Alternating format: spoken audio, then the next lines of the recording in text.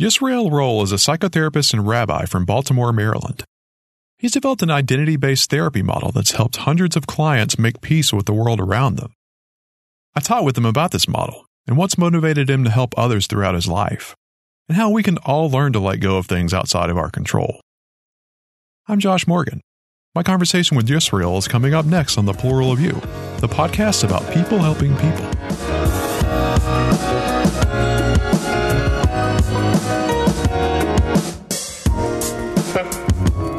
I'm publishing this episode on November the 15th, 2016. That's 1 week after voters in the United States elected Donald Trump to be their 45th president. From what I've seen since, there's been anxiety from supporters of both conservative and liberal ideologies about what's going to happen from here. That's why I thought it would be helpful to talk to Yisroel, and not just with the context of this election, but in general. We all have things that we worry about. I mean, some of us more than others, and I believe Yisroel's approach can give us a stronger sense of what makes us who we are as individuals. Because knowing who we are can help to reduce the negative effects of fear and intimidation. I'll let him talk about the concepts, but I think being able to imagine things like the wheel of strengths and the circle of control, it can help us to be more resilient when life makes us afraid. I guess the theme I wanted to convey with this episode is this: it's going to be okay. Here, let's take a breath. Whatever that thing is that has you worried right now, at this moment, whether it's your job or your family or the election, how you respond is what makes you who you are. You can still fight for what you believe in, but don't allow it to consume you. I don't know if you're like me, but I'd rather see myself as calm and collected, and that takes practice. I think what you'll hear Yisroel say can help you develop that for yourself. I talked with Yisroel at his home office in Baltimore. He was super accommodating, and I hope you like our conversation. Here's Yisroel Roll, psychotherapist and rabbi from Baltimore, Maryland. So I've noticed that you've had a lot of different roles in your life. Like on your website, it said that you were an attorney and that you've been a psychotherapist for 12 years. You've had all these different roles, and you've been a rabbi as well. I was just wondering, would you say there's been one mission that's guided you in all of these different roles? Or have you been motivated by different things at different times in your life?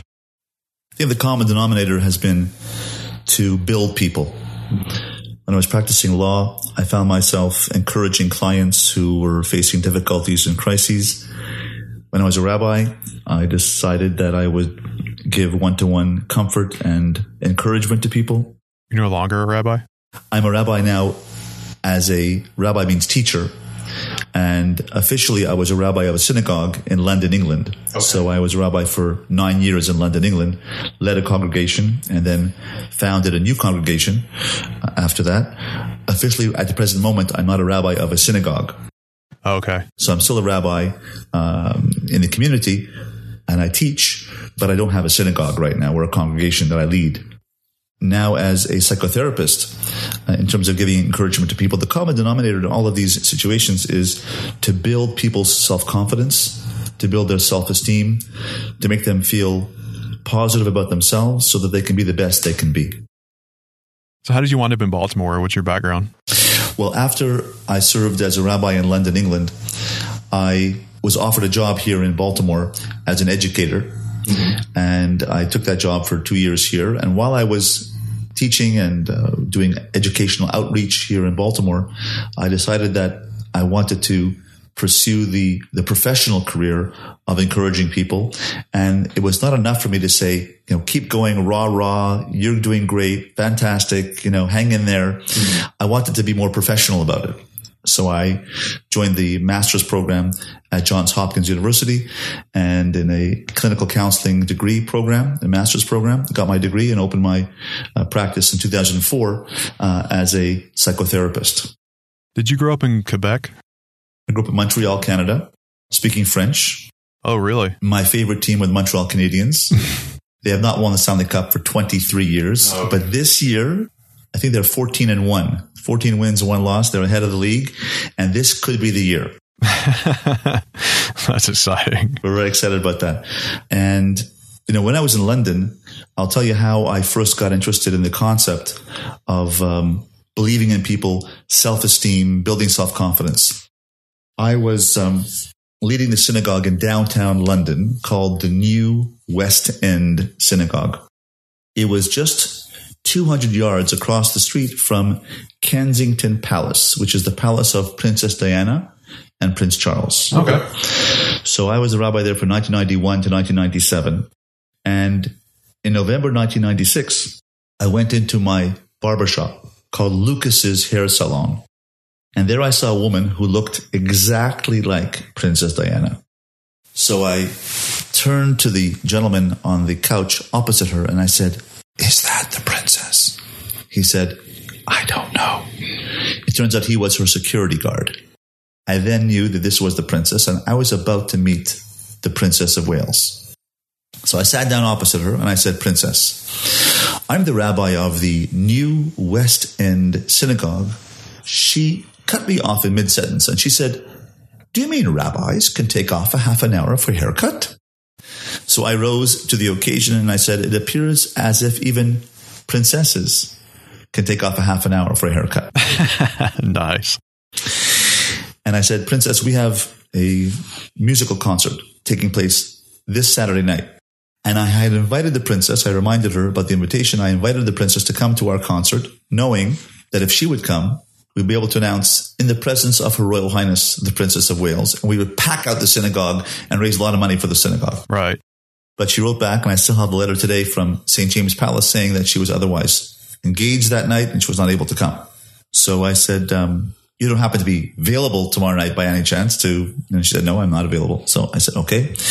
And I realized that she had revealed to the world her problems with the royal family, her estrangement from Prince Charles, her difficulty with the Queen. And I said to her, "We have a saying in Hebrew, Chazak ve'amatz, be strong and of good courage. I wish the princess well." So I went back to the back of the store to get my hair washed to prepare for the haircut. And as I walked by the chair of the young man who was sitting next to her, I realized that was her son, Prince William. And she had come in with Prince William to get a haircut for him. So after they were leaving, I said, "Lucas, you never told me that you do the prince and the princess's hair." And he said, "Well, I don't want to reveal it to anybody. It's a secret, right?" He said, Lucas said, "Rabbi, sit down." I said, "I can't sit there." He said, "Why not?" I said, "That's the throne chair, just vacated by the future King of England. Prince William was sitting in that chair. If I sit there, I'll never be able to wash my hands again. These hands will be holy. The king sat there." I see. So Lucas stood there with his scissors in his hand and said, "Rabbi, sit down." So I sat down. When your barber speaks, you listen. So I sat down and I had my haircut, and I was like in shock, having met the Princess of Wales, very famous, and the Prince of Wales. It's not what you expected that day. Not expecting that. Not expecting that at all. I came home, got ready for the Sabbath. Friday night special service and dinner. And after I came home from the synagogue services, I told my wife and children, "You'll never guess who I just met." I said, "I just met the Princess of Wales and the future King of England." And I stopped and I looked at the Sabbath table, beautiful white tablecloth, beautiful candles lit for the Sabbath, and 2 beautiful loaves of bread for the challah that we eat on the Friday night, and the kids bathed and looked so beautiful and all dressed up, and our guests. And I said, "You know something? He's a king and I'm a king. Look at this royal table. I'm the king of my house and my wife is the queen of our house." And I was thinking, what is it that royalty does? What is a king? A king leads, perhaps legislates in certain countries. The king passes law. But the ultimate job of a king is to provide for the people, to take care of health services, fire services, police services, take care of the people, to provide, to be a giver. And I thought, well, I can also be a giver as a king. That's what I do in my family. I give to my wife. I give to my children, give to my community. That's what being a king means. And I thought that in order to be a giver, you have to believe in yourself. You have to like yourself. If you feel needy, if you feel self-absorbed, if you have issues and you're, as some of my clients say, I'm fun-cused, as opposed to confused. Oh, okay. Now I get it. Then you can't be a giver because you're always thinking about yourself. Right. That's a good point. So I figured if I get myself straight and help other people get their minds straight and think positively about themselves, then they can be a king. They can be a queen. They can be a giver. That's the job of a king and queen, to give.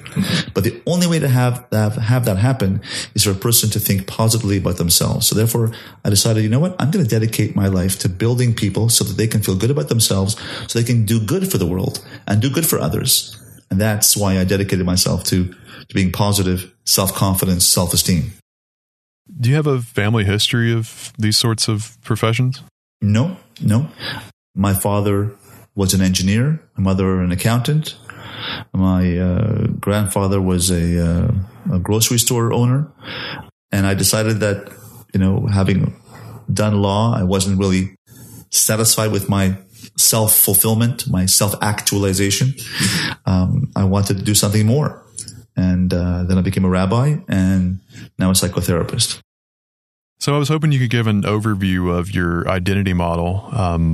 I know there's a lot of layers to it, so it'd be hard to summarize everything, but I was hoping you could kind of give a brief overview. Sure. I've developed a concept called identity therapy. And I believe that the common denominator of all counseling is if a person knows who they are, what their strengths are, and believes in themselves, then they can be the best they can be. And that will solve their anxiety, their depression, their self-apprehension. It will not solve schizophrenia or bipolar disorder.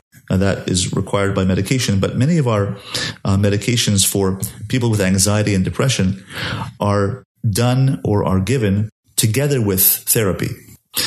And I believe that studies have shown that talk therapy affects the same area of the brain as does the medication. It changes the brain waves, it changes the brain operation, and makes it think more positively by speeding up the neurotransmitters in the brain. So identity therapy takes a model of using the three dimensions of self: the cognitive part of self, the emotional part of self, and the behavioral part of self. Three dimensions of self: the mind, the heart, and the actions of a person, and says, let's align them and one integrated whole of a person. So when we have the cognitive or the mind awareness of my value, I take a person and I ask them to draw a circle, and I divide the circle up into 6 dimensions of self: the intellect, social skills, character, spirituality, family background, and accomplishments. And I ask people to write down 2 strengths they have in each category. What are your mind strengths? What are your social skill strengths? What are your character strengths? What are your spiritual strengths? How are you as a family member and contributing to your family? And what are your accomplishments? And a person gets a sense of, I'm aware now that even though I didn't feel good about myself, but if I break it down into the 6 categories, I do have qualities, I do have abilities, I do have innate strengths that can make me feel good about myself. Then I say, okay, let's now move to the second category, the emotional strengths. And I ask people to develop an awareness of their emotional equilibrium by imagining a beautiful place they've been to. What's the most beautiful place you've been to in your life? It could be Niagara Falls. It could be the Wisconsin Lakes. It could be the Pacific Ocean. It could be an orchard, a sunset. And go there in your mind and just imagine being there. And a person automatically feels calm, relaxed, peaceful, inspired in that place. And I say to them, this place that you are in right now makes you feel aligned with the universe. And the deeper reason why you are aligned with the universe is because you are aligned with yourself. That this particular place that you're in right now makes you feel good really is a representation of your highest self. So if it is a lake or water, that represents your character trait of flowing, of giving. If it's a mountain, it means that you are strong-willed, you are a giver, you are a powerful, creative person. So I feel that there's a correlation between the place a person feels good about themselves and their beautiful place that they want to go to and their character. And I believe that a person really intuits themselves in nature. That's why we feel good in certain places in nature and not in other places, because it's really an intuition of yourself. You're really seeing yourself. You're inspired by your own true self. It's symbolism. It's symbolic of your true self. I wasn't aware of that aspect, though, but that's interesting. So when a person goes to their beautiful place and their beautiful mountain or their beautiful ocean or their orchard or the sunset or an experience that they had that made them feel good about themselves, then they're seeing themselves in that place. And you get back to the self. You get back to feeling good with yourself. That's an emotional connection with yourself. Mm-hmm. So not only do you now have a cognitive awareness of your strengths, now you have an emotional awareness with your strengths. You line up your mind and your heart. And the third aspect of identity therapy is the behavioral or physical dimension of self, where a person will realize that there's something called the circle of control, where there is a circle of things in my life, and there are certain things outside my control, like the weather, like what my boss says to me, like what my spouse is going to say to me, or my kids, how they behave or not. These things are outside my control. What do I usually think about or worry about are all the things outside my control. So I say, if a person tries to control things outside their control and they can't control them, how are we going to feel? What do you think?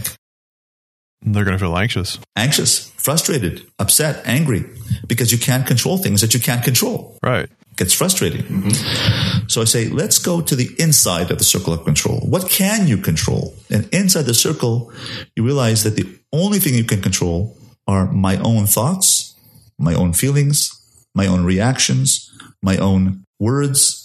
If I focus on what I can do, what I can say, what I can deal with in this particular situation, then a person can act in the moment, in the present, and say, I can deal with this. I can handle this. I can make things happen in my own world and not worry about what other people are doing or the weather or things outside my control, but take back control of my life by saying, what can I do right now in my own life? Take control of my life. Therefore, this is the third area called behavioral, where I can take control of my physical life and make choices in the present tense to live now. So now we have three dimensions of self. We have the cognitive, which is the wheel of strengths, this circle of awareness of my strengths. I have an emotional equanimity and equilibrium that I feel in my soul state, feel good about myself emotionally. And I can act in the present. And this is a 3-step process where a person can feel aware, conscious, and then activate themselves and actualize themselves. You know, you talking about the circle of control made me think back to your analogy of being royal in your own household, because that's sort of like your domain of things that you can be assured that you control. You have to be a king in your own house and king in your own soul. So if a person is master of themselves, you can have emotional mastery, cognitive mastery, physical mastery over yourself. You can't be master of anyone else but yourself. Mm-hmm. So that's called, I guess, as you say very nicely, to be king over yourself, to be master of yourself, master of your own emotions. Right. Instead of being master of somebody else or try to lord yourself over to control somebody else, to master yourself. That's a very good idea. I like that. Yeah. So given all these different roles that you've played in your life and now you're a psychotherapist, how do you learn to separate your own needs and your own emotions from those of your clients? Because I've talked with other practitioners who sort of express this too, that, you know, sometimes they want to sit people down and tell them what to do, but that's not always the best approach. Sometimes you have to let them figure it out for themselves. That's right. So how do you separate that from your own desires? That's a very good question. I try to lead people to make their own decisions and to try to find within them their own selves the answer to their question. I think the answer, when you go to the soul state, when you go to your mind state, your cognitive state, your soul state, or your emotional state, and you meditate upon that, then the answers come to you. That's what you need to do. I don't tell them what to do. I just try to I guide them to discovering what's inside themselves, their own true self, their own true answers. And I do the same thing for myself. That's how I find it. And actually, when people are doing it, I go to my own soul state and try to intuit what they're feeling. And then on my own, when I go to synagogue or on my own meditation, I meditate and I think about my own self. And I try to find my own soul state, my own identity therapy. So that's how I do it. I do my own identity therapy as I'm doing the therapy with other people. I do it on my own. I do it at my own time and try to find my own emotional equanimity. And one more thing, hockey. I play hockey, play baseball, and that way I had some physical sport and some exercise, and I exercise every day. So I think that exercise is very important. It creates an enzyme called dopamine in the body, where a person that's called the happy enzyme.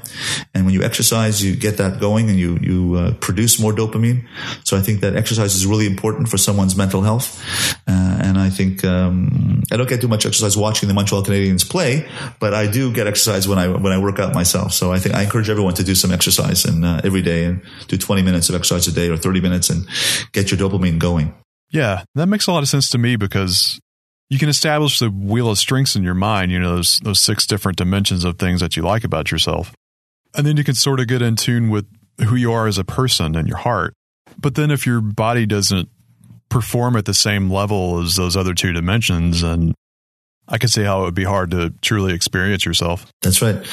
And I think that the 3 of them align very much with what the early philosophers talk about: the body, the heart, and the soul, or as Freud called it, the id, the ego, and the superego. 3 dimensions of self, right? The id is the body, the desires. The ego is the self, reason, and the superego is the conscience or the soul.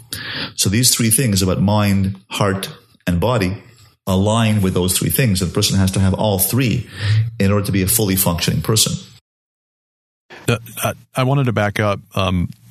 Is there a branch of psychology or psychotherapy that you would categorize your identity therapy model as? I call it Gestalt therapy. It's a subset of Gestalt, which means whole therapy or the whole being therapy. Mm-hmm. It's experiential. I do a lot of meditative work, a lot of relaxation work, a lot of empty chair work, where I ask the person to speak to a person as if they are in the empty chair in front of them. For example, if you have a problem with somebody and they're not in this room right now, I say, here's an empty chair, and imagine the person is sitting in that chair. What would you say to him right now? Mm-hmm. How would you express yourself to that person right now? And this is sort of an experiential role play therapy. And I believe that living the moment, experiencing yourself and experiencing the other person in this room, I believe is very therapeutic, cathartic, gives a person a sense of living out their therapy rather than just talking about it. So I don't believe that talk therapy is enough. I think people have to act out the therapy, to do a role play therapy, and to really experience the emotions within themselves, to experience the pain.